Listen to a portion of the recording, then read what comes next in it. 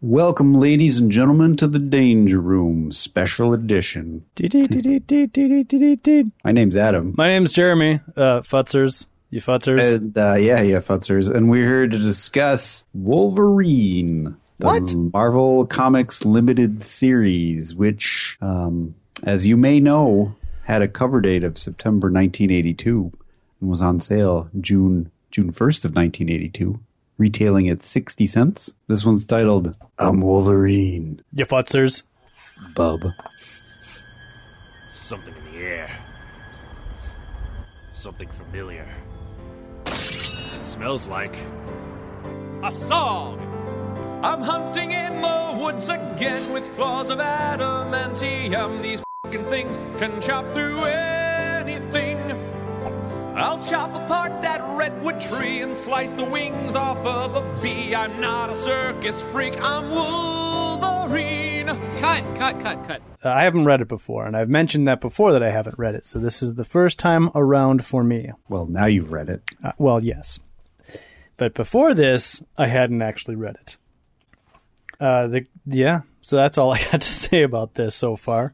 It's got a classic cover of Wolverine with his claws popped, and he's saying, come here. He's not saying it so much as conveying that with his eyes, Adam. And his finger. And his finger, sure. His finger even more is more so is conveying it than his eyes. I like all four of these covers in that Wolverine's not wearing his cowl. I mean, he's got his suit on in a couple of them, but in none of them is he wearing his trademark cowl. I wonder if that was like the cowl? No, the cowl is fine. I just wonder if that was maybe a conscious decision to take him out of being superhero status and make honestly, he barely wears the cowl through this whole series. Oh yeah, I'm with you. So I just wonder if that was a conscious decision. I have to imagine that it was, but just something I noticed. I feel like there were a lot of conscious decisions in this miniseries. This was a very well crafted miniseries. I feel like a lot of thought went into this.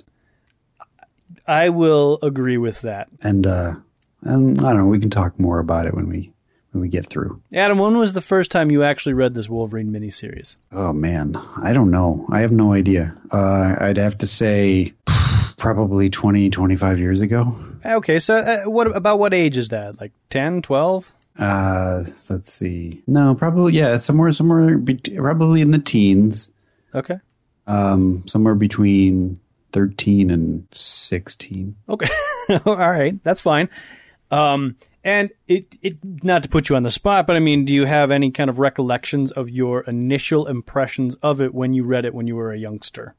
Well, I feel like I was reading a lot of Frank Miller stuff at the time because I think I read Batman Year One and The Dark Knight Returns and this all kind of in the same period and just being like, oh, Frank Miller this, Frank Miller that.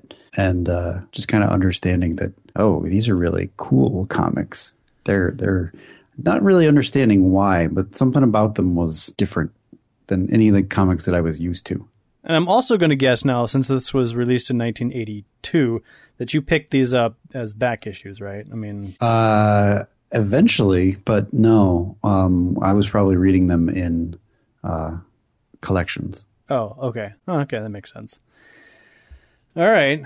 And your initial, you said that you liked Frank Miller a lot, and this was really good stuff. But I mean, I really liked these three stories, and they all happened to be by this Frank Miller guy. And I was like, I don't know who he is, but this is all good stuff. Sure. Okay.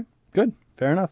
So, I'll be honest, I didn't have a heck of a lot of familiarity with Frank Miller in my younger years. It wasn't until much later that I discovered the works that he did, and they are quite good. And this is okay, so where we are in this, Frank Miller has come off of his Daredevil run. He's like this is I believe pre-Batman. He's still at Marvel, and he's a super hot writer, artist. Maybe not an artist any longer of Daredevil.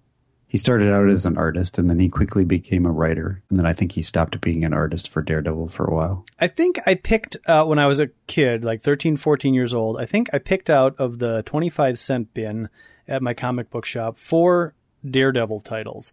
And I read them, and they were not superhero at all. It was all like physical abuse and drugs and just like really dark material. And I remember not really fully understanding what I was reading, but certainly understanding that it was different. And I got to check, but I believe that those are part of the Frank Miller run. So I may have inadvertently been exposed to Frank Miller, but I certainly didn't put a name with the art at that point. It's on my to-do list to go and find and read those Daredevils and those Electras, but I've never done it. Yeah, I'm sure there's a collection out there you could find.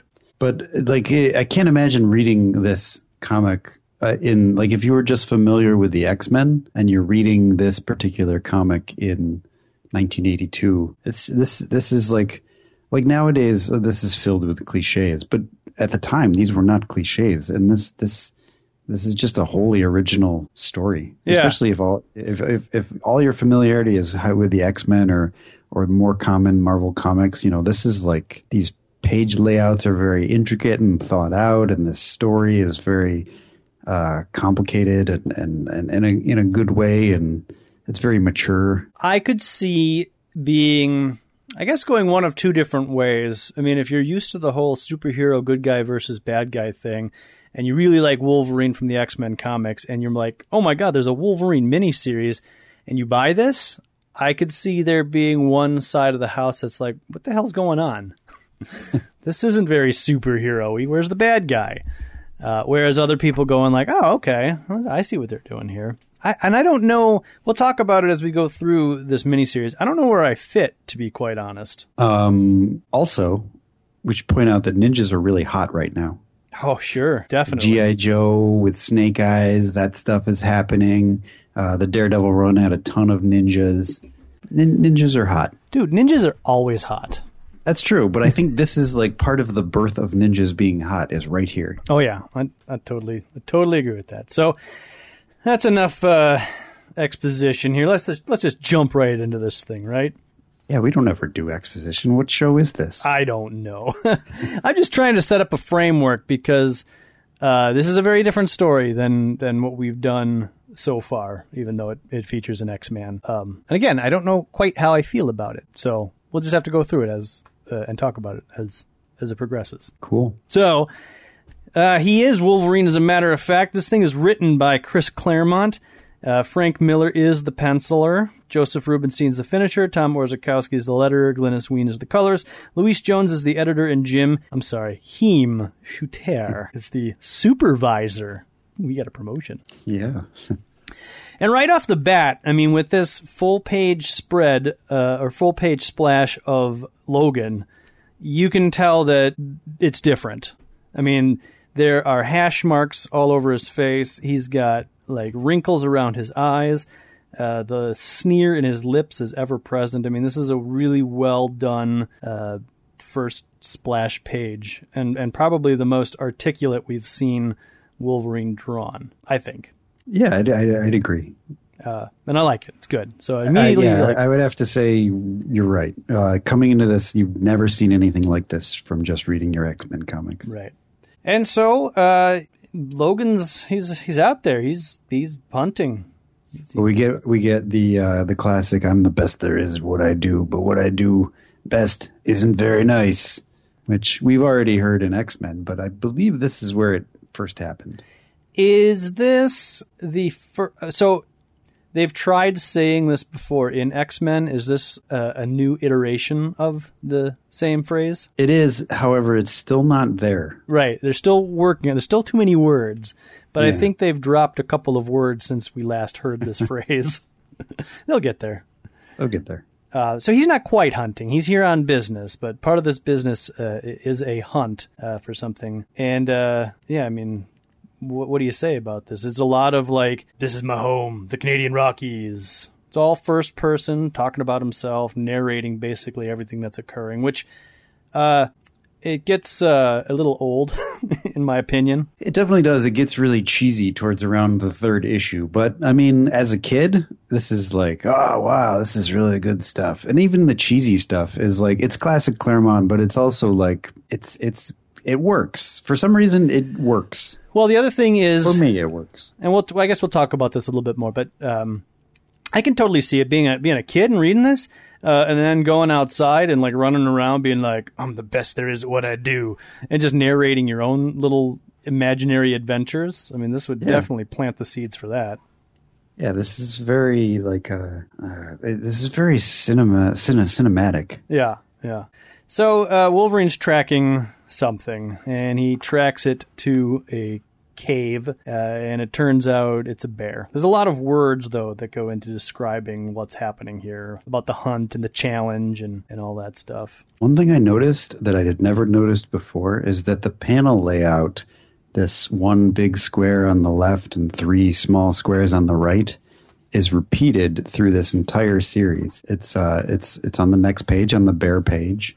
It's all over the place. Yeah, I mean, I guess, I don't know if there's... Yeah, you're right. There is a lot of that. 3 panels and then 1 big rectangular panel. Yeah, these layouts are very well thought of. I mean, there's a lot of repetition in here and a lot of variation on the repetition. Another one we'll come across is the I think it's like 5 or 5 panels per page, 10 panels, ultimately fight scenes. They're just these kind of long fight scenes without words, but it's generally like 10 long panels. Yeah, they're like, we'll get to that when we get to it. Yeah, they're like cinematic widescreen panels. The panel layouts in this book are top notch. They're excellent. So it's a bear that he's been tracking. He talks about how he's got some claws and they're forged with adamantium and they're unbreakable, and he's got mutant abilities. He's an X-Man, and basically we'll be reminded this of in every single issue. We're pretty much the same way we're reminded of this in every issue of X-Men. Yeah, but here it's more so. Like, every issue starts with, I'm Wolverine, I got claws, I'm a mutant, I heal real fast, I got adamantium bones. And, by birth, I'm a mutant. By profession, for a time, I was a secret agent. Now, by choice, I'm a superhero. One of the uncanny X-Men, as we call ourselves. And he cuts the bear's arm off. So it's interesting. Like, why is Wolverine hunting a bear? That doesn't seem very Wolverine-like. Yeah. We've already kind of established that he likes wildlife and animals and such. And remember that time that he snuck up on the deer just to see if he could do it? Yeah, and he didn't want to kill it. He just wanted to see if he could do it. Right. And he wants this fight over quickly. So, that's weird. And he does finish it off in another excellent panel layout here. He jumps up on the bear and he stabs it in the head. Off panel, but... I wish there was another way, but there isn't. There's an arrow in his back, an illegal barbed point coated with poison. But the dosage didn't kill. Instead, it drove the bear insane. The hunter could have kept after him, finished him off. But the creep couldn't be bothered. He'd figured gunkers do the job for him. He was wrong. 7 men, 3 women, 5 kids paid the price. For his... So Wolverine's killing the bear to stop the bear's madness, and now he's going after the man. Isn't this how The Wolverine opened? It is. Okay. Yeah, they took this scene straight out of this book, and then deviated. Yes, a little bit. Very much so, which honestly, rereading this, they really should not have deviated. They should have just used this as their template.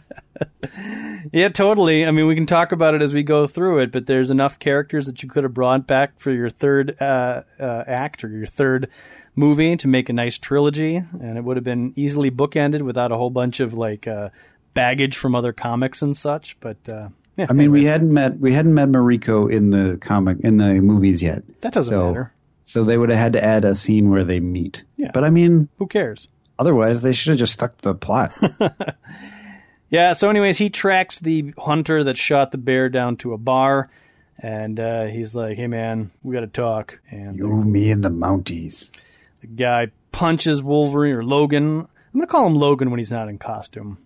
Okay. But he punches Logan in the face with a beer mug so hard that the beer mug's handle snaps off. You could call him James. No, I can't. I don't know who this James person is. All right, fair enough. Bub, I was hoping... We should also point out that this is a Wolverine that doesn't have the amazing healing factor that he has now. Right. This guy can still die. I was, this kind of disappointed me. I was talking to, are you familiar with Reddit, the webpage that they yeah, okay, anyway. So there was a Reddit thread about people asking, like, what could kill Wolverine, or with Wolverine's healing ability, if you cut him in half, would he be able to heal from that? And I was being challenged, right? Because it was a discussion about, like, how nerdy are the people on Reddit and who knows more about what. And I said, well, you couldn't cut Wolverine in half because his bones are laced with adamantium. Duh. And he says, no, the generally accepted answer, and I disagree with this, was that as you cut Wolverine in half, his skin would be healing up pretty quickly behind that sword, so that by the time you got all the way through him, he would be mostly healed back together. And I was like, no, that's wrong. Maybe today's Wolverine or whatever, but not my Wolverine. My Wolverine needed some recuperation time. Yeah, today's Wolverine, yes. He survives anything. Anyways, there was an issue of Ultimate Hulk versus Ultimate Wolverine where Hulk does actually rip Wolverine in half, and he heals back from it. Yeah, he slowly pieces himself back together. You know, it would actually have been a more interesting version of that is if Wolverine would have been ripped in half, and then like the pieces left like a mile apart, but each half grows another half. So then there's two Wolverines. That'd have been a cool thing. I actually forget what happens. Obviously he survives, but it's Ultimate, so it doesn't matter. Right. So he was hoping that he would get attacked so that he could fight him, and he does. We don't get to see it, but it doesn't really matter. We know that if he can take out a bear, he can take out a man. The bear lasted longer, but I let the man live. So we move the story on. We get introduced to a nice black and white rendering of Mariko Yashida. Yeah, well, this is more detail we've ever seen of Mariko. Yep. She looks real. She looks dang real. We get a little description of her family. She can trace her lineage back 2,000 years. We get the line, "I know my father, that's as far as it goes." Where does he say that? It's right beneath the panel. Daughter of one of the noblest, richest, most powerful families in Japan. She can trace her lineage back almost 2,000 years. Me, I know my father. That's as far as it goes. So, Adam, you're a bigger Wolverine expert than I. So this obviously gets retconned. Wolverine, this can be explained in many ways. Eventually they start introducing false memories into Wolverine's history. Okay. I think that's in the 90s. So this could be explained as that. Eventually we learn, obviously, Wolverine's father is from way, way back. That would actually... okay, so I can buy the whole false memories things, because we keep getting little tidbits of Wolverine's past planted by Chris Claremont, and I'm guessing that by the time the 90s roll around, whoever was writing was like, I don't want to deal with all those. They're all false.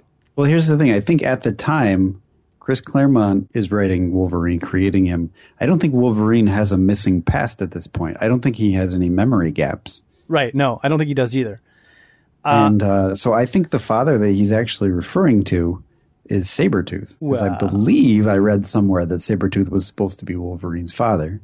Well, Sabretooth in the 90s introduces himself as Wolverine's father in a comic, but I think that was a misleading... Right, and that was well after the whole Chris Claremont thing. But I seem to recall Chris Claremont had intended for Sabretooth to be his father. So do you think here, when he says, "Me, I know my father," he's actually referring to Sabretooth, or he's not quite got the whole idea, but he's like, I'll work that in somewhere? I think he's referring to Sabretooth. Okay. I'm not 100% on that. I could be totally off base. But who created Sabretooth? I mean, Chris Claremont did. From the Power Man and yeah, okay. And that was written by Chris Claremont. Right. I forget who the artist was, but he was also one of the creators of Sabretooth. It's probably John Byrne. Who knows? Probably. Well, anyways, so he has not been able to get a hold of Mariko. He's called. He's been getting his letters returned. Anytime he's called her home, they've hung up on him, and that's a bad move. Wolverine is not happy, or Logan, I'm sorry, is not happy about that. Japan Airlines Flight 007 leaves Kennedy Airport the next morning for Anchorage, Alaska, and Tokyo. I'm on it. I bump into Scott and Lee Forrester. It's weird. And James Bond. Why do you think they use Flight 007? It could be a 007 reference. I feel like, Chris Claremont's always sprinkling in references. Seems stupid. Star Wars references, Star Trek references, James Bond references. All right. Seems a little on the nose, but whatever. And, Wolverine's a super spy. As we find out here, kind of, Wolverine flies to Tokyo. He meets his buddy Asano Kimura. They were top men when they were doing missions. I was actually reading that, and I don't remember the reference, but a lot of this series is in Wolverine's history, especially starting with this series, is based on another comic book. I feel like it also takes place in Japan, and it's got a similar kind of samurai vibe to it, but I can't remember what it is. Therefore, this information is useless. But I believe he also had a police chief friend named Asano, which is what I was reading today. Huh. If only I could remember who that was. Yeah, this would be a much better anecdote if you could remember that, Adam. I didn't recognize the name anyway, so it wouldn't do anything other than to allow our fans to look whatever that name is up. Well, Wolverine, I keep doing that. Logan is calling Mariko's place, I think, and they're not. Yeah, he's like, will you give her a message? And he's being hung up on. And so he's kind of whining to Asano. I'm being stonewalled, Asano. And this is where I guess we get kind of our first character development of Logan. Of course, Logan, you are more truly Japanese than any Westerner I have ever known. So, wow. We didn't know that before. Well, that's a really interesting theme of this comic book. Actually, this miniseries is we learn a lot about Japanese tradition, and we learn how Wolverine kind of fits into that tradition. Yeah, it's very cool. But he goes on to say, "I doubt even you can really understand Mariko's actions. You must remember that she is an heir to tradition and duty and loyalty, and they're as old as these islands, so she's probably not into you so much anymore." Well, it's not that she's not into you so much, it's that she's Japanese, she's traditional, and she probably has a reason for what she's doing. And Wolverine calls it out, like, oh no, she's into me. There's something else going on. And that's when Asano drops the hammer. That she's married? Yeah. Oh, okay. Apparently her father disappeared some years ago, and he was rescued, and so as a part of that rescue, he promised Mariko to his rescuer. Which, as part of Japanese tradition, she agreed to do it out of obligation, duty, and honor. And actually, I'm going to recant my rescue. We don't actually know what this guy did for Mariko's father. We just know that Mariko's father owes him a great debt of obligation. Right. So, and that was Mariko's hand in marriage. So, Logan he's pissed. I'm just going to say it. He's pissed.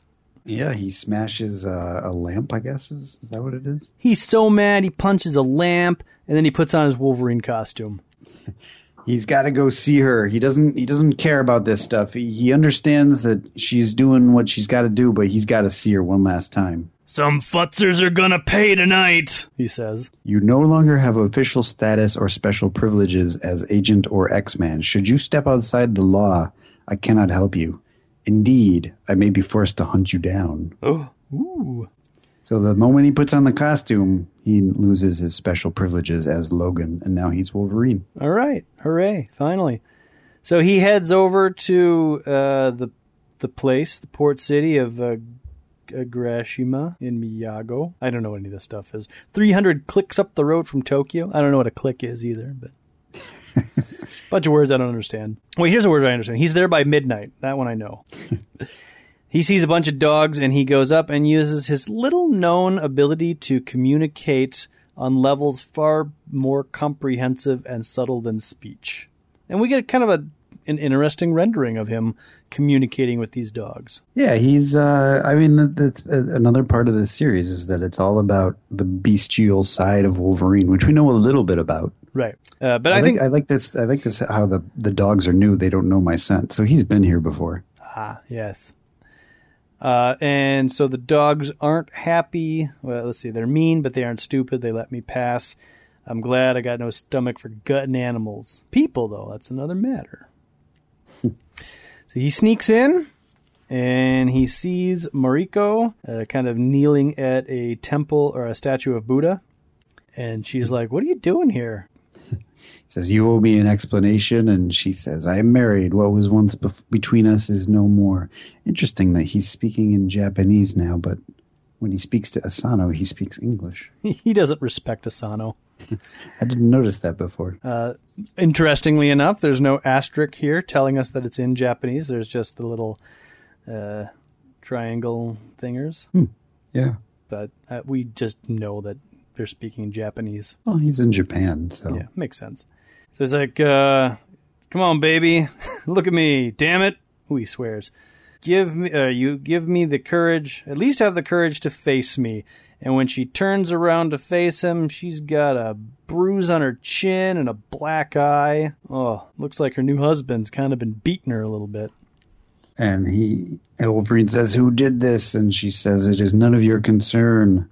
A little 4-page spread of him kind of going into a little bit of a rage, it looks like. But as soon as Mariko touches him, the rage subsides. At least that's Did you just call that a 4-page spread? Because that would be awesome. Well, whoops. 4-panel block. Not even a spread. Yeah, we get a close-up of his eye, a close-up of his teeth, and then a shot of his hand, and then a shot of her putting her hand on his hand. And he tries to convince her to get a divorce, but she says, no, I don't want a divorce. I'm bound by important obligations that you can't understand. But I love you. It's tradition and honor.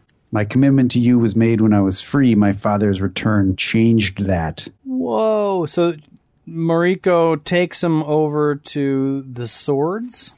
The Masamune? Masamune? I don't know. I feel like Masamune is an important name in Wolverine history, but I don't know that. It's used repeatedly in just about anything that refers to Japanese ninjas and swords. Oh, really? Yeah. So it's not a creation for this comic book. Well, he is. Is it like a Marvel comic thing though, or is it an actual historical thing? I don't know, but I know that I've seen it outside of the context of the Marvel universe. Because I could swear at some point in like the future, maybe the 2000s, maybe that Wolverine's Origin series. Not the 6-part one, but the follow-up one that was like 60 issues or something. I believe he actually hangs out with Masamune and they like forge swords together or something. Oh, it very well could be, but I'm just saying that I believe that this is a universally used and known term for a sword, for a sharp sword. Eventually, spoilers, there is a sword that if you use it to behead Wolverine would actually kill him. Like he wouldn't be able to heal from that. And I think he uses it to kill Sabretooth, but of course he comes back. So we get an introduction to it. It's the crafted by the Supreme Swordsmith maybe that's his name, Masamune, and are as keen, as strong, as deadly as they were forged then over 800 years ago. Blah blah blah. They I don't know. Their family is represented by these swords, right? Yes. Well, yeah. These are very important swords. Yes. And then it has to do with tradition and honor, and a commitment was made, and so Wolverine asks if she's his property, because you shouldn't be. You're a human being. If my father in honor gave his solemn word, then I, his daughter, am honor bound not to forswear him. If you cannot comprehend and accept that, Logan, you do not truly know me at all. Or Nippon. So get out. Get out. So here's some footsteps, and a scent that he'd never smelt before, yet one he recognizes instantly. It clings to Mariko, tainting the jasmine I love. A man. So his stink is all over his woman. Yeah, well, it's not his woman anymore. I'm going to point out this is the first time so Wolverine pops his claws. There's no snicked here, but that's not really all that noteworthy. What is noteworthy is I don't know if this is the first time, but it seems to me that this is one of the first times, anyways, that Wolverine's claws are kind of drawn in a knife-like fashion rather than just kind of curvy, pointy things. Oh, I don't know. And for the most part in this book, there's a couple panels that don't do this quite well, but his claws will almost always be drawn knife-like rather than curvy, pointy things. And I think that's a nice touch. He does pop his claws on page 4, and that does have a snicked. Oh, does it? Okay. Are they also the knifey thing? I'm gonna have to. I'm looking. Oh yeah, when he. Yeah, they're totally knifey looking. Okay. Yeah. Okay, so that's what you mean by knifey looking. I get it. Okay. Yeah. Anyways, yeah. So he pops his claws, and the guy's like, "What are you doing with my woman? Get out of here!" Bub, you just signed your death warrant. He picks this man up, and he's about ready to gut him, but Mariko's like, "No, can't kill him." But I really want to. He says he deserves it. He beats you, Mariko. If I don't stop him, he'll keep on doing it. And she says, "That is his right. Please, Logan." It's pretty heavy. So he, I guess he just leaves. Yeah, well, he says, what's I shouldn't have listened, but Mariko knows I can deny her nothing, not even the life of a man I hate. I'm gonna get on a plane. But then he gets thunked by ninja stars. Yeah, Snake Eyes is finally in the issue. No, he's not. And apparently he passes out because the next page he wakens up and we find out the not the ninja stars, Adam, but the shurikens were poisoned, designed to kill him. I noticed this throughout the thing. The IIE, it translates to no. And they translate it here. Logan, IE, no. But I believe they continue to use it throughout the series, and they stopped translating it. Huh. I gotta be honest, I don't even think I noticed that. I didn't either, because I just thought it was like, IE, but then I realized other people started using it, and I was like, wait, Wolverine wouldn't say IE. So this is what it sounds like. Yeah. Yeah. Yeah. Yeah. No. So there you go. Interesting. So yeah, he wakes up from the poisoned shurikens, and we get a description from him that they were designed to make him die, but that's what marks him as a mutant, is his ability to heal virtually any wound, counteract any disease. It's a nifty talent, especially in my line of work. It saved me more than once. So he wakes up, he's a little groggy. Stuff was potent. And he's in front of Lord Shinjin, who is the Lord of Clan Yashida and Mariko's father. And Mariko is there, and there's a big sumo wrestler guy, and two sumo wrestler guys, and also Mariko's husband. Does Mariko's husband have a name yet? I guess not. I don't remember. It'll show up at some point. He'll get one at some point. They Lord Shingen starts speaking to Logan in English. Your Japanese is as flawless as my English, Wolverine.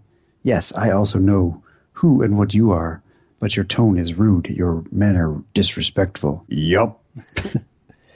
So eventually, Shingen challenges Wolverine to what is this called?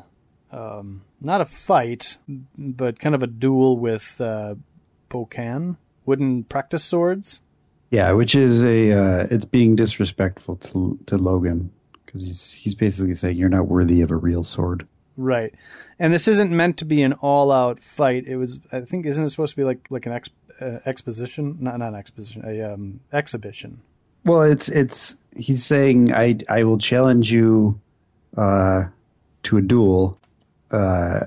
Because you're in love with my daughter and I don't like it.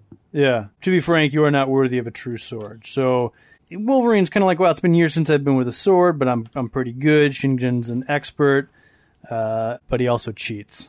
He has no honor, apparently. So he gets kicked in the gut, and I guess you're not supposed to do that in a sword fight. And he apparently is so good a swordsman that he is hitting Wolverine with death blows. blows that would normally kill a normal man. But from Mariko's point of view, or from the spectator's point of view, it just looks like he's hitting him with wooden swords. But what is happening is that Wolverine, Logan, is getting driven to a berserker rage because of this. Right. And eventually he pops his claws. So Shinjin is basically playing Wolverine for a fool so that he will show maybe his true side to Mariko, and Mariko will no longer be interested in this berserker animal-like dude. Right. Which is one of the major themes of this comic book, as we'll learn, is the whole... I don't know, how much in the series have we discussed the berserker versus man sort of theme? Not a whole lot. I mean, he's mentioned it, but I don't know that we've seen like the true Wolverine berserker rage yet. Well, this is the birth of Beast versus Man Wolverine, which yes. is about to be like a huge part of Wolverine. So Wolverine pops his claws and then he drops the wooden sword, and he goes on the attack for Shinjin. But Shinjin, he's a little bit better at this right now, and Wolverine does still have a little bit of poison in him. So he just keeps whacking at Wolverine with the wooden sword. I turn our fight into the real thing. I couldn't dishonor myself more in Mariko's eyes if I tried.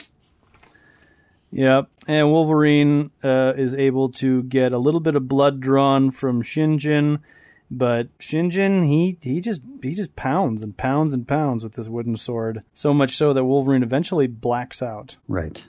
Which I don't think is something that would happen with today's Wolverine. No, it definitely wouldn't. Oh, and here's that layout that I was talking about, the 10 panels. Yeah. Yep. Yeah, I think there's one of these, at least one of these in each issue. I think you're right. Behold, daughter, I hear Shinjin say, though I see only Mariko as I struggle to hold off oblivion, the man you profess to love, except that he is no man at all, but an animal cast in the resemblance of human form. Gaze upon him, Mariko, witness his true nature, his true self. Here is the thing to which you have given your heart. Answer me truthfully, is he worthy of such a prize? No. What the what? So he wakes up in a really cool panel here, kind of underneath street lights and neon lights in some back alley in Tokyo off the Ginza. And he's kind of sad. Yeah, compared to this, death is a mercy. He has been dishonored. He's been set up essentially, and Mariko now thinks he is a lowly dog. And he's heartbroken, soul cut out of him. He's just kind of laying on the ground when some Japanese punks come up and they're like, hey, little gaijin had a bit much to drink, so they want trouble, and Logan's kind of laying on the ground. He doesn't have his costume on anymore. And he's like, I don't want any trouble, which is not the Wolverine we know for sure. I believe gaijin is like slang for foreigner. Well, I thought Gaijin was foreigner, but this is spelled Gaigin.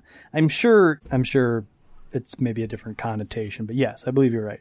Anyways, these punks are getting ready to beat the crap out of Logan. They raise their weapons up into the air, and their hands go all slack, and they drop their weapons, which is weird. They die instantly without a sound. They all got knives in their backs. It's a professional. Must have been Asano coming to Wolverine or to Logan's rescue, but it's not. It's another woman who says, "Upsy daisy, lover." A woman, strong. That's good.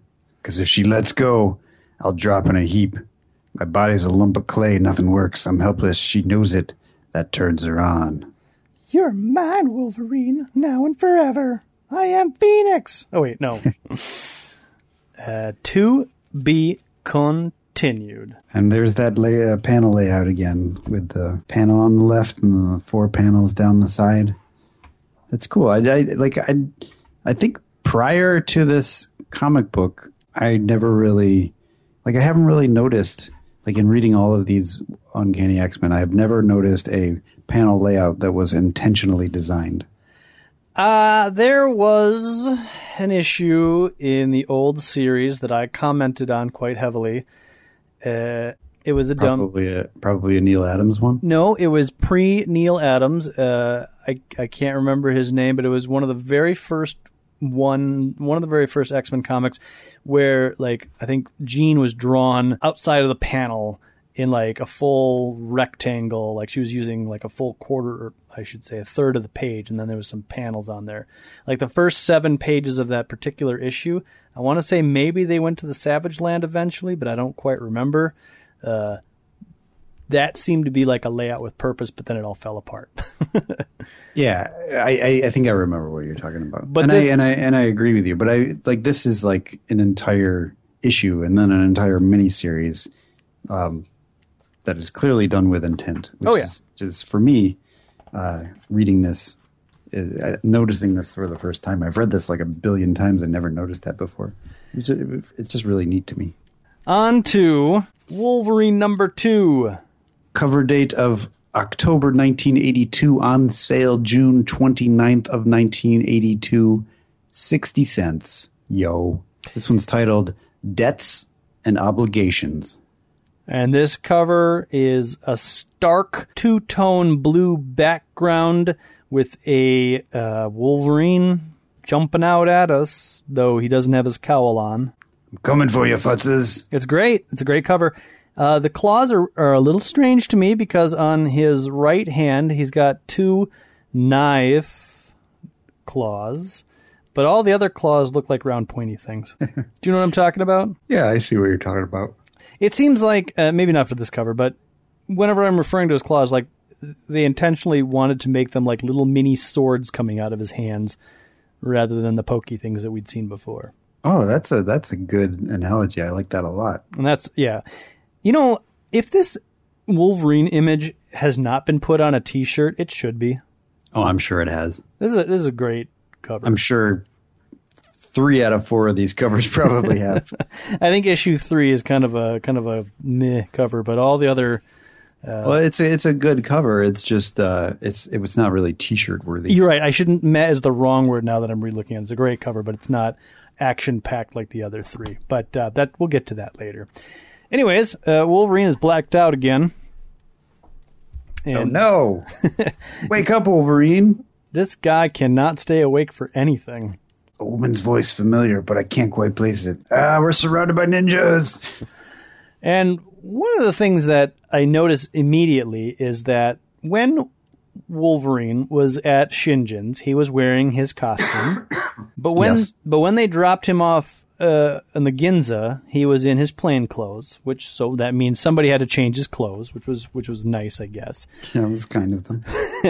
And now he's back in, I don't know, like an apartment or a squatter's flat or something like that, and he's back in his costume. So does that mean that this strange woman that he's with, like, found his costume and took all his clothes off and put it on for him?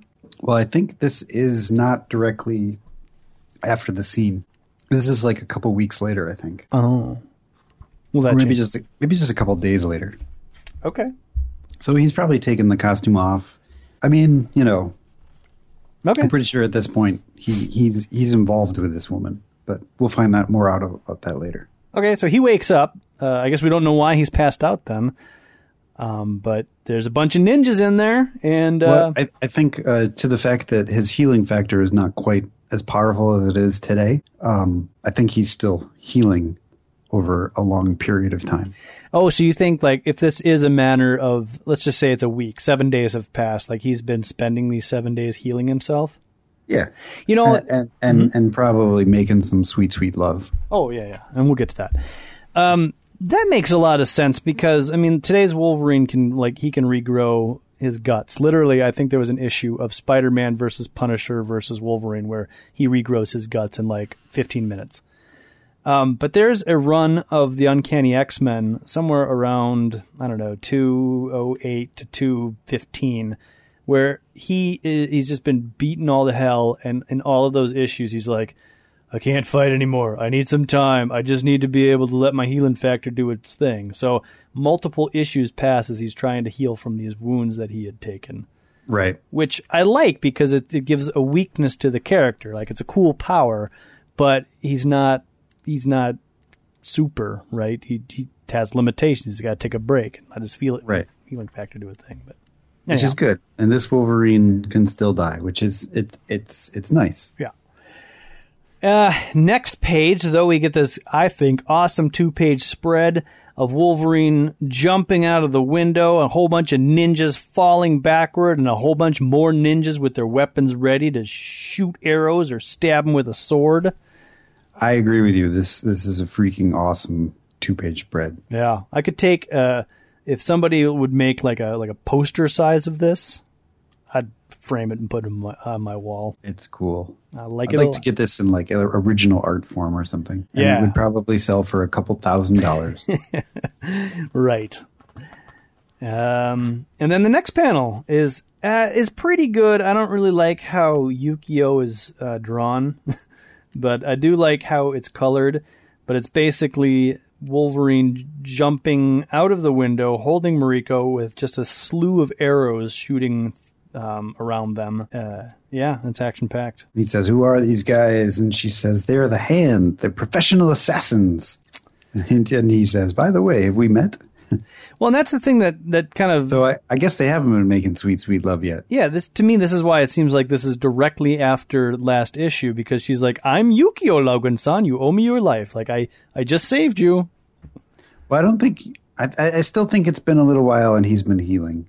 But I think I was initially wrong, but I still think it's been... I think there's been a couple days. All right, but do you think he's been, like, knocked out for the last couple of days? Like... I think he's been in and out. Okay, so this to me is his first conscious meeting of Yukio. It's the first fully conscious. Yeah. Okay, I can go for that. Debts and Obligations is the title. The creative staff is all the same. This is one of those comics where you get like 4 pages and then you get all the stuff. So there's that. That's out of the way. So they jump down to some rooftops and they do ninja-y stuff. A lot of fighting. Yeah, it's cool. Same panel layout. I love this first panel of just like the arrows and they're jumping and it's not, the art's not great, but it's still a cool panel. I think the art for Wolverine is pretty good. It's just Yukio is just drawn ridiculously skinny. Right. But, the concept is great. Yes. The fact that they're at the top of the panel, the arrows are down all the way, and it's a really long panel so you can see how high they are. It's cool. Yeah. And then this is where Wolverine goes through and tells us all about his abilities. And by the way, I'm Wolverine, adamantium skeleton, virtually unbreakable. Punching me sucks. Healing factor. Got claws. Know how to use them. And so Yukio and Logan Wolverine are separated, but they're all pretty good at their ninja-y stuff. The ninjas slice into Yukio, but she doesn't even scream. She just kind of she's tough, and I guess she relies on the fact that Wolverine is going to save her because the Hand ninja goes in for the kill, but Wolverine she doesn't do anything. Yeah, well, she must do something because in this one panel, like the shadow outline, the Hand guy is going in for the kill, but when we next see her, she's kind of like behind an alleyway. And maybe there's a reason for that we can talk about later. Well, right, because Wolverine jumps across the thing and tackles the guy. Oh, okay. And here's where we have another panel of one hand, he's in midair, we have the samurai sword knife claws, and the other ones are the curved knife claws. Yes, see, you're noticing them. I think it's just like an angle, and they're trying to. It doesn't work, but it's interesting. I definitely prefer the knifey claws over the curved ones, but anyhow. Yep. So Logan knocks a whole bunch of ninjas off the roof, and Yukio tells us about the Hand. They're the finest killers on Earth, but really, they're kind of like the Cobra Commander guys. Like them, like the finest trained Cobra soldiers, but can't hit anything. Keep getting beaten up. Or they're like stormtroopers. Yeah. But they're fodder. Wolverine, he takes them all out. I mean, Yukio's like, oh, he doesn't stand a chance. But then on the next page, his face is all shrouded in black. His eyes are yellow. And there's just ninjas laying all around him. This is also a cool panel. They were good. I'm the best. Yep. It is a very cool panel. While he was an agent for the Canadian intelligence, scraps like this came with the territory. I had forgotten how much I missed him. I look around for Yukio. She looks fine. Real fine. Oh, yeah. Wolverine like ye. I guess I'm not going back to Westchester quite yet. Cops and I don't get along. They can't abide scrappers. And I hate cages. Besides, I got questions for the lady, so I grab her up and scoot. Ah, I didn't even catch that. I believe that is the only use of the word scoot in the 4-part miniseries. And my gosh, I hope it's the last. But, you know, I like scoot. Sadly, he never says, and then the futzers scoot. He doesn't even say bub in this. Are you sure? I don't think so. I thought I saw a bub in issue 1, but... Okay, maybe there was a bub when he was in Canada. Yeah, here it is. It's the 3rd page in issue 1, 4th page, 5th page. Wait, he's in the bar and he says, "Bub, I was hoping you'd do something like that." Right. Okay. Yeah. So he does. As soon as he gets to Japan, though, he stops saying bub. Oh yeah, that's no honorable man would say bub. Yeah, they'd say scoot. Oh, absolutely. But they wouldn't say bub or futzer. So Wolverine's laying on the couch. Yukio's tending to his wounds? ? Because she's like, there are no wounds. They've closed. They're just scars. How is this possible? I heal fast. That's not an answer. It's truth. Well, it's pretty useful for a warrior. Anyways. I like how they don't translate yup. Don't need to. This top panel is cool because, like, it's presumably the windows of the apartment. Yeah, this is a crazy apartment. We didn't really talk about it in the last issue, but this is a top-down. But when he was talking to Asano, it was a straight-on panel, and you could see kind of Japan all around him. So this is an apartment that has glass walls on at least 3 sides of the apartment. That's got to be... It's a crazy penthouse that I guess Wolverine's got some cash. I was going to say, it's got to be crazy expensive. So they talk a little bit about... well, actually, this is interesting. She says, especially when combined with your unbreakable bones and those magnificent claws, it's the talent for a warrior. Wolverine, could I acquire them? I would give my soul to be like you. 50 cents. I'm one of a kind, darling. What would you want with them anyways? So I don't know if you're picking up what I'm laying down, but I'm wondering if Chris Claremont wrote that specific line with a future story in mind. What story are you referring to? Well, Lady Deathstrike, of course. Oh, you think so? Well, he says, Wolverine, could I acquire them? The claws. They're magnificent. I would give my soul to be like you. Interesting theory. I don't know. Ultimately, I mean, spoilers, she does give her soul to be just like Wolverine. That's not Yukio. Yeah, it is. Yukio's not Lady Deathstrike. She isn't? No. Have we had this conversation before? Maybe. Are you sure? I'm all right. We need to take a moment where we look this up.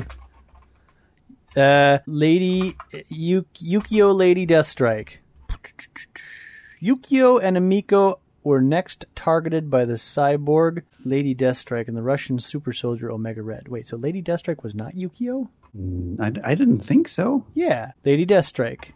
Real name, Yukio Oyama. Isn't that her name? I don't know. She says, I am Yukio, Logan-san. Daughter of Kenji Oyama, former kamikaze, blah-de-blah-de-blah. Something about Daredevil, Japanese, Bullseye. Here, first appearance as Yukio in Daredevil number 197, 1983. Oh, Yuriko. Oh! That's where I'm getting confused. Okay. Man, all these years I've been like, Yukio's Lady Deathstrike, but it's another Japanese woman named Yuriko. Yuriko, okay. Damn it. I did not think they were the same, and that would have blown my mind. I would have exploded. Well, they should be the same. No, they shouldn't, because Yuriko, Lady Deathstrike, hates Wolverine with a passion. But you would think that Yukio would too, based on the events of what happens in this. Well, but her story will continue. All right, fine. So I'm wrong. There you go. I can admit when I'm wrong, Adam. Maybe you should try doing the same. But I'm right. This time. Okay, anyways, just forget everything I just said. Anyways, Wolverine's giving her a back massage, kind of convincing her that she probably doesn't want the claws and the other stuff. Well, he asks her about her enemies, and she says, "Yeah, the leader of the Hand is a butcher, and he is a horrible person, and I fear him." And Wolverine says, as long as I'm around, you're safe. But she's basically laying the groundwork for the two of them to go after this guy. Yeah, and she whips out a knife, and she's like, "I can defend myself." And Wolverine's like, "Oh my God, she was going to stab me, but my reflexes caught it, and that does it for her." She jumps on top of him. She's about ready to get some loving on.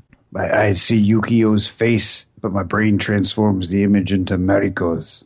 And so he gets up, and she's like, "Logan, later, okay? I need some sack time."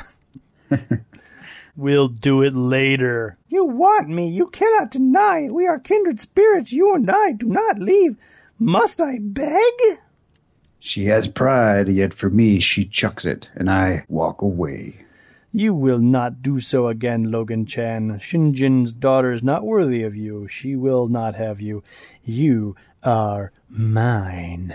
We cut to an interlude. Who is this person?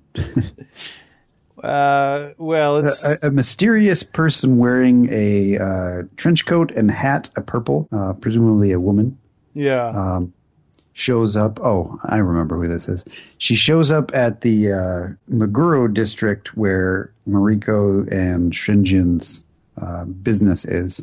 Mariko is there as our Naburo. That's Mariko's husband. Right. And this mysterious person in the trench coat passes through them all. She doesn't have an appointment, but she goes through and goes straight into Shinjin's office. Yeah, she's like, "I gotta see Shinjin," and he says, "No, you can't. You don't have an appointment." And she grabs him by the tie and whacks him onto the desk, and he's like, "I'm sorry, Shinjin, she's coming," whoever she is. And it turns out that it is Yukio. Yep. Yay. And I like the fact that Shinjin has 3 Band-Aids on his face. Oh, sure, from where he was scratched. Yep. That's good attention to detail, Frank Miller. There's a ninja in the background, and Yukio detects it right away, and she springs into action, although the ninja is able to cut her hat in half, which is kind of cool. I know. What the heck, man? That hat costs money. But she's really good. She takes that ninja out. She takes one of her little knives out, and she's about to take one of his eyeballs out. And she says her catchphrase, "Gotcha!" And Shinjin goads her into killing him. "Why don't you kill him? Were your positions reversed, your soul would have long since departed to join the goddess Amaterasu in heaven." She says, "I could kill him, but it's much worse for him to be left alive."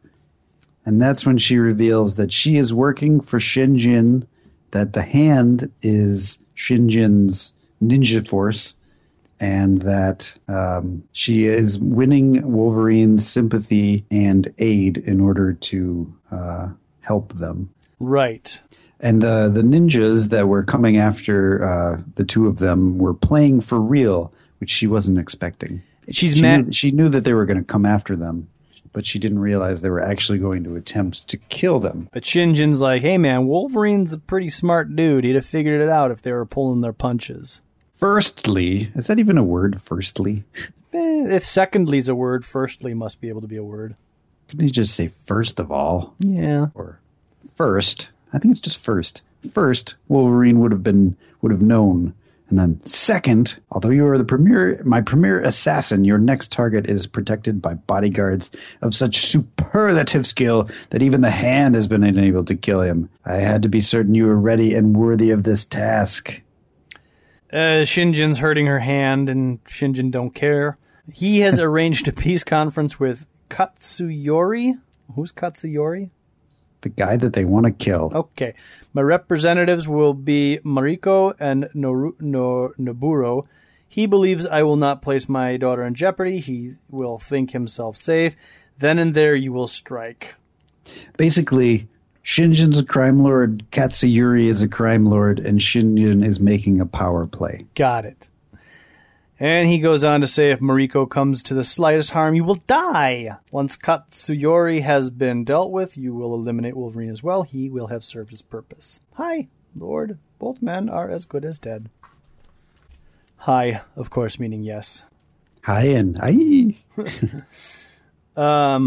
Wolverine and Yukio are going on a mission. They are underwater, which is, again, it's a neat panel. It's weird, but yeah. They're swimming. They're in mid-swim. I think it's weird that they're swimming. The panel is fine. It's just, I don't know. Why wouldn't they be swimming? It's the best way to get into the weird mansion. Yeah, but I mean, assuming they can hold their breath for 90 seconds, 2 minutes? Just seems like an ineffective way. They don't have scuba gear or any. Seems ineffective way to get. Anyways, whatever. Doesn't matter. It's perfectly fine drawn. So initially, Yukio tells Wolverine that she wants to go kill Katsuyori, but Wolverine says, "Well, I'll make a creep an offer he can't refuse. If he doesn't leave you alone, I'll kill him, and that'll work." But Yukio says he doesn't scare easily, but Wolverine's like, "Well, we'll see about that." Right. Wolverine is not quite the killer he used to be, and he's trying to turn new leaf, trying to be a little less beast-like. He only kills when he's gotta. Right. So they sneak in, and they get the drop on a couple of guards, and Wolverine is kind of up in some, Japanese catwalks, sort of. And it's I forgot what I was going to say. Wolverine says, "Bloodthirsty lady reminds me of me. That's why I like her." And this is kind of a cool part of Wolverine in this series has two lovers, Mariko and Yukio, and they both kind of represent the different aspects of Wolverine himself. Right. The part of him that is kind of the bloodthirsty killer guy from his past, and then there's the guy who's trying to be honorable. Right. And so that's another reason I like this story. It's just really well designed. So this meeting place is taking place at a kabuki theater. Yes. And remodeled castle in the park on the outskirts of Tokyo. Wolverine notices that Mariko is there, and he's like, "What the what? Why is Mariko here? That don't make sense." And, so the gang's all there. This dude comes out in full kabuki gear. Wolverine has seen this play before. It's the Kushinigura, the 47 Ronin. Kushinigura, the 47 Ronin. Yes. Just, didn't Keanu Reeves just make a movie about this? I didn't see it. The story of the retainers of a lord who avenged his death by slaying the man responsible for it, knowing that such an act would mean their own certain execution by ritual suicide. It's a tale of honor, of loyalty, of the samurai determination to see a course through to its end regardless of the cost. It embodies all the qualities the Japanese revere most in their national character and heritage. The performance is superb. This is very important. Yeah, this is one of the finest kabuki troupes he's ever seen. Then during the climactic lion dance, the high point of the show, the lead draws his katana, and the pieces suddenly fall into place. Katsuyori is playing his ace against Mariko and her husband. So the kabuki player is lulling them into a false sense of security and is going to go for the kill. His cut draws blood, so does mine. Yep, there's a very cool jumping panel of Wolverine jumping towards the kabuki actor who is starting to go for Mariko and Naburo, but in mid-jump changes his direction to go towards Wolverine, and then they cross paths in a very kind of classic, I don't know. You see this is cliche, but it's not cliche here, but it becomes cliche. I believe the place that I remember it the best from is Ninja Gaiden. Oh, absolutely. Sure. Yeah. And then one of them should fall, right? Which is essentially what happens here. Although one of them doesn't necessarily, like in Ninja Gaiden, they both land and then one of them falls. Adam. You can't tell who died. But in this one, it's kind of awesome. You just see this guy like flailing away with blood coming out of his gut. It's cool. Ninja Gaiden. Hi. Thank you. We don't call it Gaiden. Yes, we do. We're Americans. Adam? Hey, Jeremy, we're Merkins. Well, I learned one thing from Fred Savage's The Wizard, and that is it is Ninja Gaiden. Hi. Anyhow, so the bunch of other dudes come out, and they're not too happy with what's happened, and they draw their swords. You know the woman in that movie, the little girl, was Jenny Lewis? Who's Jenny Lewis? She's the singer. Like she's pretty famous nowadays. Really? Yeah. Well. She was in a band for a while. I can't remember what the name was, but they were pretty popular. But then she set out on a solo career, which she did really well. Adam, when's the last time you watched that movie? The Wizard? Yes. I need to watch that movie again. I was probably 20 years ago. So The Wizard is an amazing movie on many levels. And the one thing that I will ask you to watch for when you watch the movie is try to draw a family tree. Okay. Because it's very complicated. They created a very complicated family structure for seemingly no reason whatsoever. Okay. There's like a dead mother and a remarried woman and a stepfather and a half son and some adoption. It's really weird.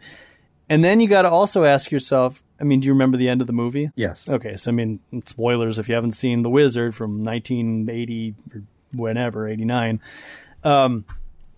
It's all happy. They win the competition, and that Jenny girl, I can't remember what her name is in the movie, gets in the truck with the family as they head back home. And you're kind of like, where? I mean, they are taking this strange girl that they just met across state lines. Like, where are they taking her? It's really weird. It's a great movie. To live with Fred Savage. Right, so he can have his own live-in girlfriend. Right, they're married now.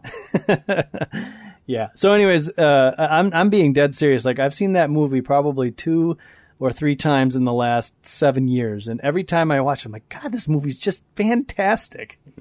Like, it just has shades of genius that I don't think the original creators ever intended. Except for the one part that always bothers me is, how does that kid figure out the little Mario 3 secret? That's not possible. Well, because the girl, she's like, use the warp.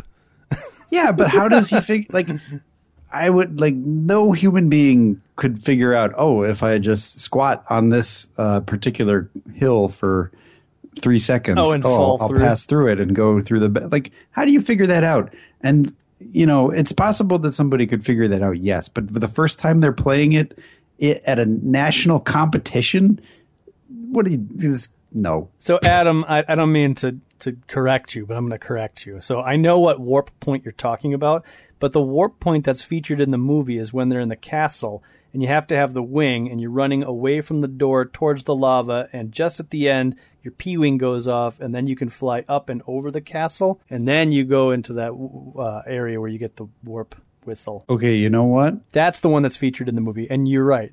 You're right, but my point is valid. Your point is still valid, but Adam, he was the wizard. He just knew these things.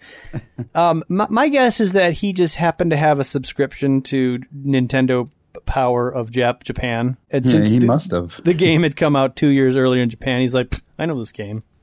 Yeah. Anyways. Go see The Wizard. And how does his score go so much higher than everybody else's just by warping forward? Well, because it was based on distance. It wasn't actually based on points. I think it's actually laid out. Maybe it's like a combination of points and distance. But yeah, as soon as he warps to World 4, boom, it's over. Yeah, that's lame. So lame. Yeah. Well, anyways. I loved everything else about that movie, of the video games in that movie. Educating, we know this! And the opening sequence is just epic, man. There's like the camera's just panned in on this very hot street. It's all kind of wavy and sun-baked, and this kid's walking over the hill, and the credits roll, and the music's playing. It's awesome. Such a great movie. Wow, you should write like an essay. I'm sure many, many internet people have already written plenty of essays on it. Anyways, Wolverine still fighting ninjas. So we get a shocked face of Mariko. She is an absolute horror. I guess she's never seen this side of Wolverine. Right. So a bunch of ninjas come out and he fights them, and I think he cuts them all. He kills them. Naburo, he gets slapped, I think, by Katsuyori. Yeah, Naburo gets slapped, and Katsuyori makes a run for it with his wife. Their bodyguards are dead, and in the worst panel in this issue, he sneaks into a car where the perspective is just horrible. The car is gigantic. The door is tiny. They're tiny. It's weird. So something is wrong. It's not a great panel. The car is too small. They're too big. I don't know what it is, but it's weird. Yeah. And then it doesn't matter because it blows up. And we see somebody pushing the button that blows it up around the corner, and we get a close-up of Yukio, and she's saying, "Gotcha!" And look at how her face is mirrored with Mariko's face in the upper left-hand corner. Yeah, she's so smart. Yeah, her eyes are kind of down. Her mouth is in kind of a shocked expression, and her eyebrows are up in an opposite expression. She's smiling. I didn't even catch that, Adam. That's very clever. And then, of course, the panel layouts. There's 4 widescreen panels that are below Mariko and 4 that are right above Yukio. Exactly. It's all paralleled and very smart. Symmetry. And we get some more of our long action panels with Wolverine just fighting some ninjas. I kind of skim over this stuff. I don't know why, but I've never really been into action scenes in comic books. I guess I'm not really into action scenes in movies either. You know what's a really good action sequence, Adam? One of my favorite action sequences, as a matter of fact, is that opening action sequence in front of X-Men Days of Future Past. Really? I really like that, especially with Blink doing all of her teleporting portal stuff and like people jumping through there and coming out at different trajectories. Did you watch the Rogue Cut yet? I was just going to ask you if you watched the Rogue Cut. And yes, I did watch the Rogue Cut. Did you? No, I haven't. I have not watched the Rogue Cut. Tell me about the Rogue Cut. I'm not going to, Adam. I would like you to watch the Rogue Cut, and then I think we should have a little conversation at the tail end of one of our episodes about it, because they add like 13 or so minutes into it, and after I got done watching the Rogue Cut, I was like, I kind of want to watch the theatrical cut again to see how it all works. Because I got to be honest, like, I don't know how our review of Days of Future Past was received or how we presented it. But overall, I mean, I liked that movie based solely on the theatrical cut. And then this Rogue Cut comes out, and got to be honest, I liked it a lot. So I look forward to seeing it. But I'm kind of like, you can kind of see where the edit point, and I mean, it's not like poorly edited. It's very well done, but you can kind of see like, oh, this is the scene that they didn't have, but that's like a pickup shot that they had, and then you're kind of like, well, I wonder how, I don't know. It's very difficult to kind of place like what was actually happening during these removed scenes. Well, to take the opposite extreme, you have a movie like Transformers where you can't tell what's going on. And for me, that is most common in action films. Most of the time an action scene is you figure out who's going into it, you figure out who's coming out of it, but you honestly don't know what's going on for most of it. And so as I think Days of Future Past, you do. And yes. So yeah, I would agree with you that is a good action scene. It was well executed, well synchronized, or whatever you would call that. Well filmed, well tracked. I mean, keeping the camera on maybe a couple of people rather than just Transformers is a great example because, first of all, you really don't even know who's good and bad. They all kind of look the same, right? You only know if one of them's good or bad if you see them by themselves and if they're either saying good things or bad things. But when they start fighting, you're like, I don't know who's who. I think that's Optimus, but I can't tell. Even like Avengers 2, I recently rewatched that on a plane, and the action scenes are great, especially the Iron Man versus Hulk one. Yeah, actually, that's the only one that is really good. The rest of them, it's just kind of like action, and you kind of know who the characters are because they've got pretty bright costumes that make it easy to identify, but they're just action scenes, and you you don't really know what's going on. You just get the gist of what happens. I gotta rewatch it, but I do recall the opening fight sequence being immemorable. Except for that one shot. Which one shot? The shot where they all freeze frame. Oh, of course. Into their action poses. Yeah, that was. And you're like, it's a comic book. Yeah. That was fun. That was classic and everything. But I just remember as I watched the opening sequence of that movie being like, I would take the first Avengers over this. But that was just overall the movie was fine. The movie was great. But I get what you're saying. This action sequence here, there's a better one, I think, either in issue 3 or 4 of Wolverine, where there's no dialogue and a lot of panels of action. But you're right, it's just random fighting. And maybe the most there is an important part of this fight, and that's that one of the ninjas slices Wolverine would have sliced Wolverine in half if not for his adamantium bones, and Wolverine goes into a berserker rage. Right. And I think this is like the first official berserker rage. You could very well be right. Well, unless you count the one in the last issue, which wasn't really defined as a berserker rage, but it's probably the same thing. Yep.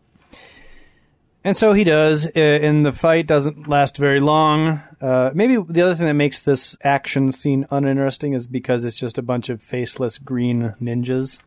It's true. They don't even have faces. They have hats. And he gets done. He's killed them all. Actually, he didn't kill them all. He says, they're lucky they're still breathing. I lost control. I feel sick. I feel great. I see Mariko. She's never seen me as a berserker. It's a side of myself I never wanted her to see. She doesn't bother to hide her reaction. And she has got her hands up against her mouth. Her eyes are wide open.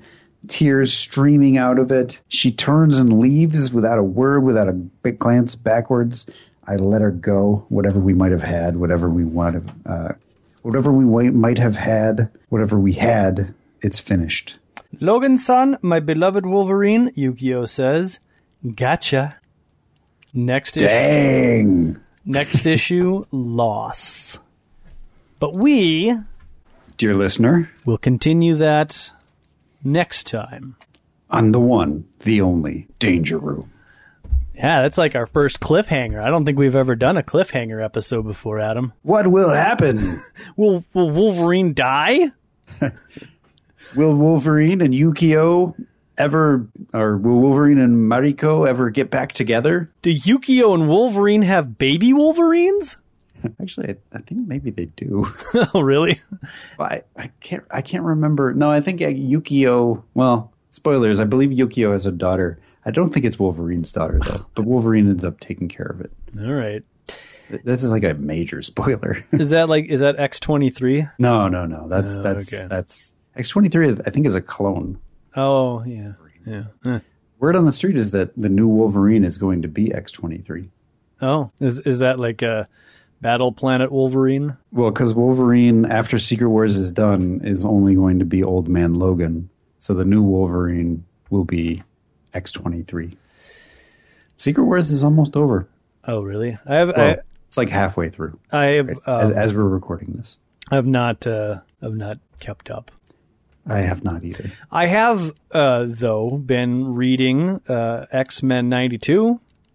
Oh, yeah? The second issue of that dropped a couple of days ago. If you're a Wolverine fan and you're a fan of Wolverine Through the Ages, that's the episode, or that's the issue to read, man. Really? Oh, yeah, there's a sequence where you kind of see all, and when I say all, I mean all of Wolverine's iterations throughout the years, and it's kind of cool. Oh, I'm going to have to pick up a copy. There's even a reference, spoilers, to a trade. No, I don't know how to call the trade. What do you call the kind of like the prestige format, the bookshelf format? Back before we did hardcovers, like Excalibur came out in like a 64-page, nice paper and like a thicker cover. Was there a specific name for that? And do you know what I'm talking about? Not as far as I know. I thought it was just a graphic novel or something. Okay. Smaller format than the Marvel graphic novels. But anyways, there was a Wolverine and Havoc one shot, like 48. Yeah. I've never read that. And I do. We will have to read that for this. And it was painted. It was by Bill Sienkiewicz, I believe. That Wolverine is referenced in there.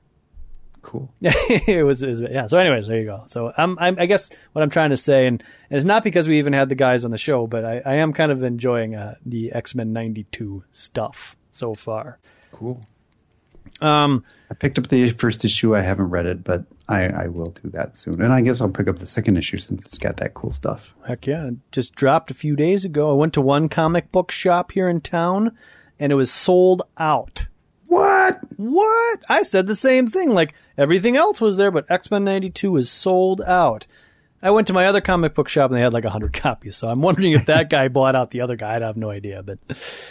Yeah. Anyways, so there's all sorts of good stuff there.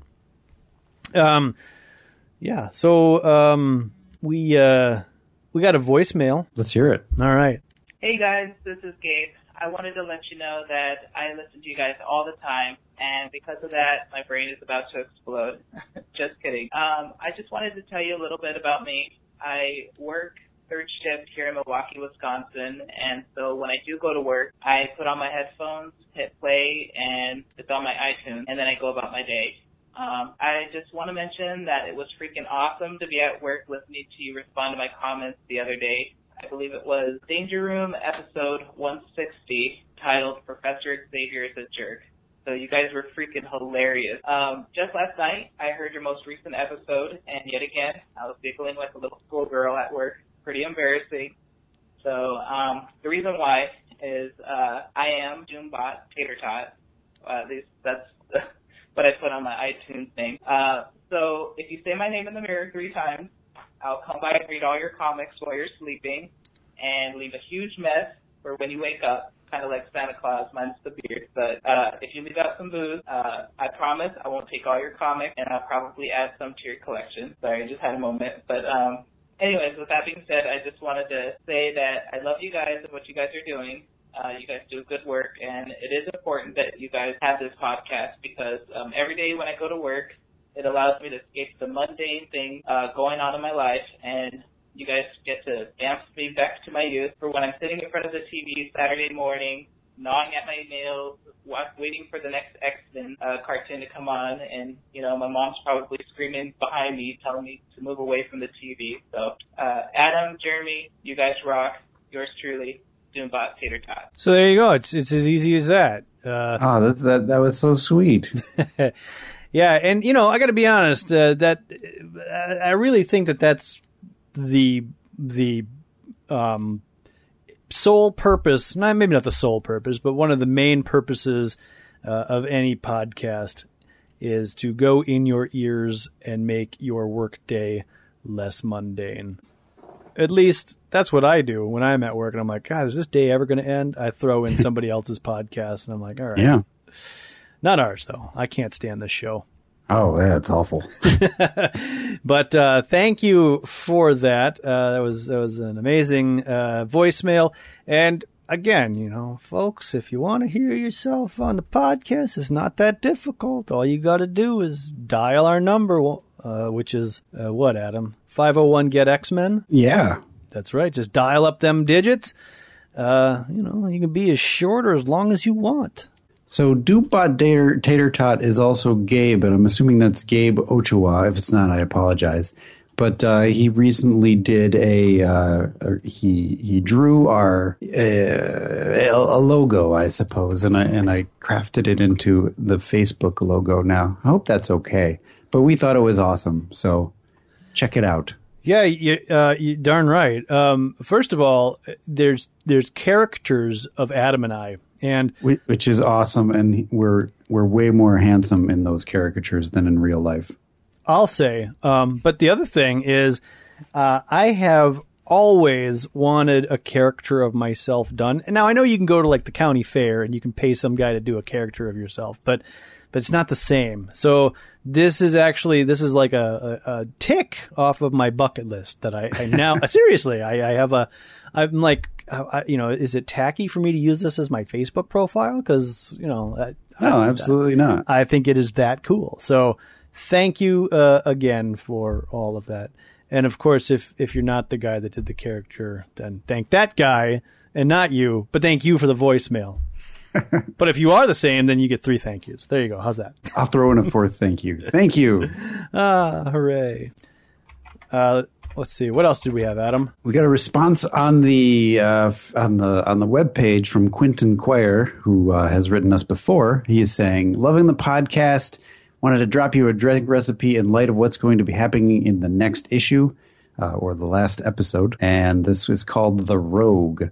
Start with a rocks glass half full with ice. Add 1 ounce of Southern Comfort for Rogue's Southern Charm. 1 ounce of Midori, or melon liqueur if you're on a budget, for Rogue's green costume.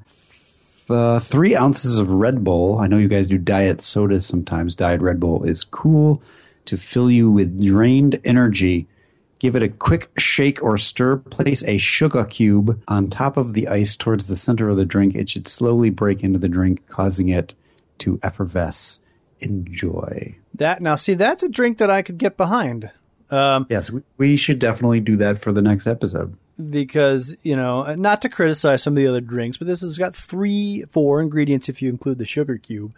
And I could see stocking Southern Comfort and Midori in my liquor cabinet for other drinks. Or I've already got SoCo. Yeah. I think I might have like a touch, but it's probably like 10 or 15 years old. I don't think it goes bad, though. I don't know. But anyways, I don't think it goes bad either. Drink it. Yeah. So I think somebody has to remind me, Adam. And next week, maybe we'll mix up some rogues. Seeing as like there's the 2 of us, I guess it's got to be me. I don't know. Somebody could tweet me or something. Interestingly enough, when I was on a plane watching aforementioned Avengers 2, I met a fellow passenger whose name was Dusty Lee, and she was a professional mixologist. She was actually traveling. I think Cognac was flying her around to teach her to make drinks with cognac. Okay. And she, out of the goodness of her heart, created a rogue right there on the fly, literally. And she said it was 1 part Southern Comfort, so SoCo as well, with a half part of Frangelico, which I don't know what that is, but apparently it's sweet. Top it with soda water, and then add a line of Baileys kind of down the back of the glass, and that'll create like a white stripe-ish sort of thing.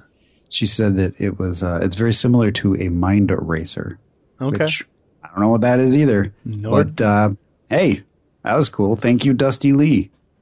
Yeah, we'll have to try that. I don't know about the whole stripe thing. That seems way beyond my ability. She said it would be something easy to do in a bar, but I don't know.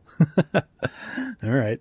Adam, did you check out the Deadpool teaser for the teaser? I did. I did see the teaser for the trailer. I have not watched the trailer yet. Has it been released? It's supposedly based on the teaser for the trailer. It was supposed to be released today, I think.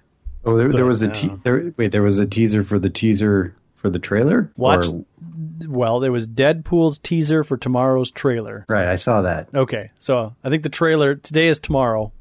Okay, so was there a teaser for that teaser? No. Oh, okay. We're talking about the same thing, but so yeah. Well, are you pretty excited about Deadpool? No. Oh. I mean, I'll go see it. Like I think we've talked about this before on this podcast, but I never. I don't know anything about Deadpool. I mean, I guess showed up in X-Force, but not as the Deadpool that we know today. I think his first appearance was in New Mutants, like one of the last ones. Yeah, and then I think he became an X-Force with Cable and them. And he was the bad guy. Oh, he was? Yeah, I think so.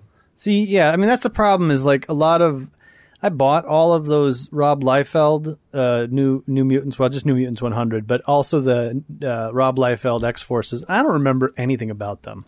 But I think he's still sort of a bad guy. I mean, he's a mercenary. He was on Uncanny X-Force, which I read 4 pages of. You should read that, I'm telling you. That is a good one. That's what I'm told. So I don't know anything about him.